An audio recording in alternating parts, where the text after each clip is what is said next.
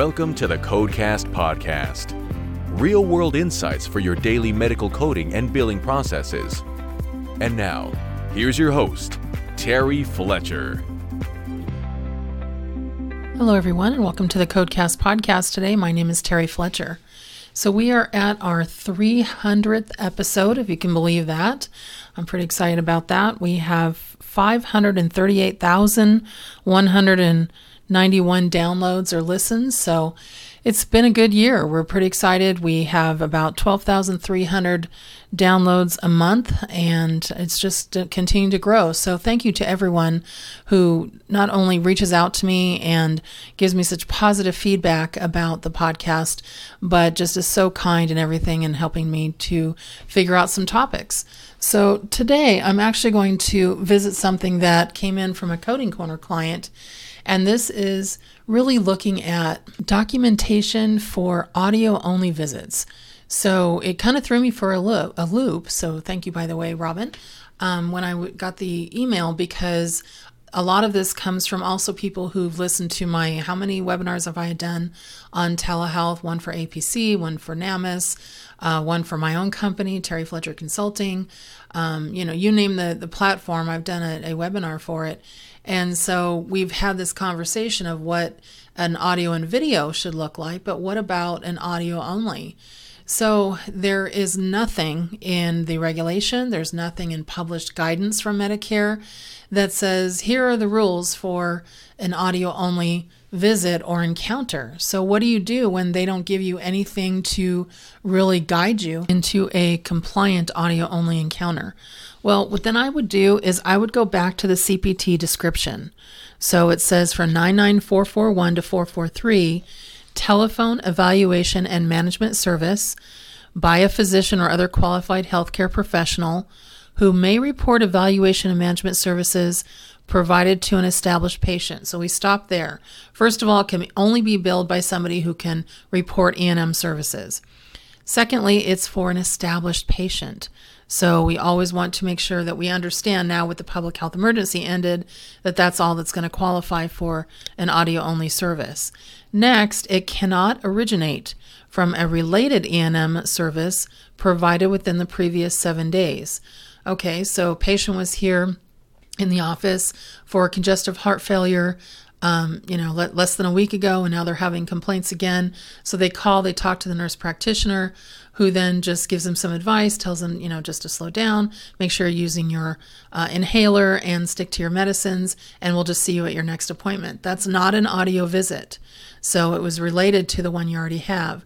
But if the patient initiated the call and it was beyond that 7 days and there was treatment offered over the phone, and again, patient initiated, then there's a possibility you may be able to get that.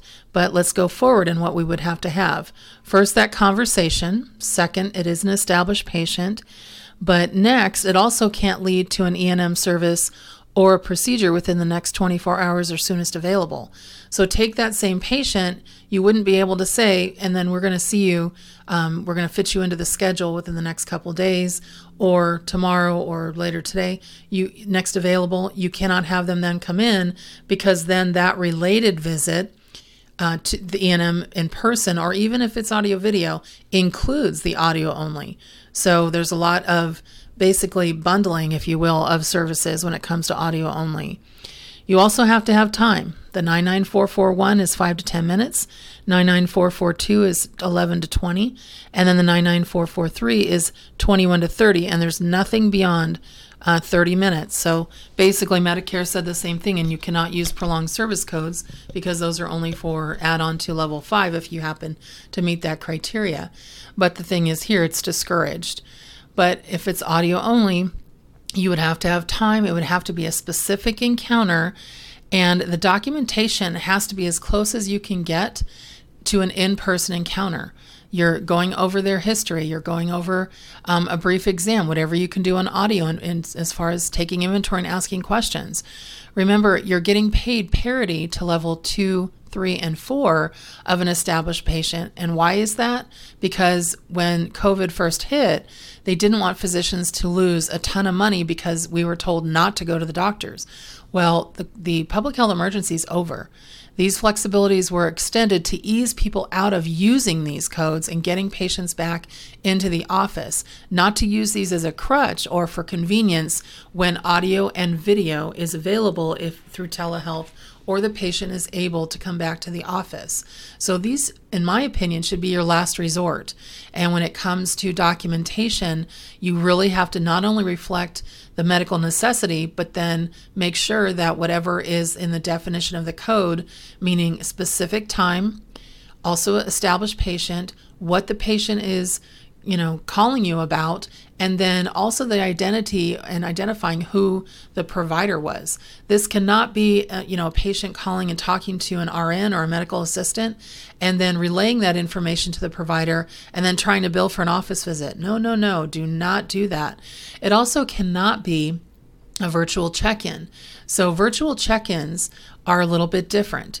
So when we look at that, we're looking at the G2012, and that's what Medicare pays for, and those are only worth about $12.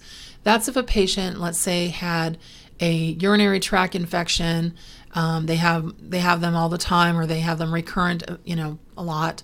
And they call the office, talk to a nurse practitioner and say, I was in 2 months ago. I'm feeling another one coming on. Back then when I came in, you gave me Augmentin or an antibiotic. Can you just prescribe that and call that in for me? 5 minutes was documented or 5 to 10 minutes was documented in the record. And yes, now that's called in by the nurse practitioner or PA. That's considered a virtual check-in. That's not an audio visit because it's determining whether the patient should come in or not. An audio visit is in replacement of coming in or the audio and video because they can't come in or because they can't be seen on audio and video. Remember that. That's in all the rules now. And CMS put out that one at the end of April, and then also on 5/11 saying when audio and video is not available. They're very clear that the audio only is your last resort. Please don't use them as routine anymore because they're not considered appropriate when you have other options. And so you have to get as close as possible. I just did a review on audio only for one of the larger payers, and they took back almost 50% from the physician saying, these were not necessary. These are otherwise healthy patients checking in, and you didn't need to bill this. Well, you didn't bill it before. Why are you billing it now? And so I just want to, again, caution you on that and make sure that your documentation can hold up to scrutiny. So the next thing I wanted to talk to you about, which I thought was interesting, is I have some new Coding Corner clients. Thank you to all of those who are joining our membership. So I'm getting a question saying, Terry, I want to see your opinion on this. So I feel, this is a person that just joined, I feel the examples below that we would bill a nurse visit because intake was done, patient was briefly assessed, and just instructed to do something else, and vitals were taken. So, and it's coming into the urgent clinic or coming into a walk-in clinic. Well, one was the patient's coming in and they're not stable and they're being told to go to the ER. Well, no, you're just telling them to go somewhere else. Unless a full workup is done by a mid-level provider or physician, you can't bill for a partial visit. That's right in the Social Security Act. The second one says that the urgent care center doesn't have equipment to be able to take a certain x-ray or a CT, or there's no tech available. And so they send them to the ER. Absolutely not. You absolutely have to just say, go on your way, and you're not billing anything. And this is the one that I thought was probably the most interesting. Client is too ill and the urgent care is too busy for them to dedicate time, for example, monitoring an infusion for hours to the client. And so you send them to the ER. You can't do that. You can't bill for that. There's no such thing as a partial visit. If a patient comes in, whether it be urgent care, walk-in clinic, primary care, specialty office, if your provider works them up, determines what they need, and then sends them on their way to elevate their care to a hospital level of either inpatient or observation or ER, then now you have medical decision making. But from what I can gather from these scenarios, it was more the patient walking in, them saying no, no, no, and sending them on their way. Even if they sat them in the hallway or in a separate room to take vitals, that's just incidental. There's no such thing as a partial E&M, and billing a nurse visit for your time is not appropriate. So make sure that you understand that E&M services have to be complete to be able to bill for them. They cannot be just a quick look and say, okay, on your way. That's not what the E&M services are for. It says right in the beginning, number and complexity of problems addressed. And yes, the 99211 doesn't have specific guidelines on that, but then you default to medical necessity. And so there is no medical necessity to just say, go to the ER. Remember, anything that you bill for, whether it be the audio-only services or, and I hate to call it a partial E&M, but you can't bill a partial E&M, but any services that you're billing out, patient hasn't had a pocket. And as soon as they start seeing these bills come in for something that they did not go into an exam room for, they did not actually have treatment for or recommendation for treatment or anything that wasn't anything but incidental or told to go somewhere else, you're going to run into some definitely mad patients, but also you'll run into some regulatory and compliance issues. And I just don't want you to get in trouble for that, because a lot of these things are now low-hanging fruit for the payers to come after the providers to get some of their money back on telehealth that they feel was not appropriately reported. And now, post-PHE, I'm seeing so many liberties taken with things. I'm just like, you guys, you got to stop doing that when that's not what that is.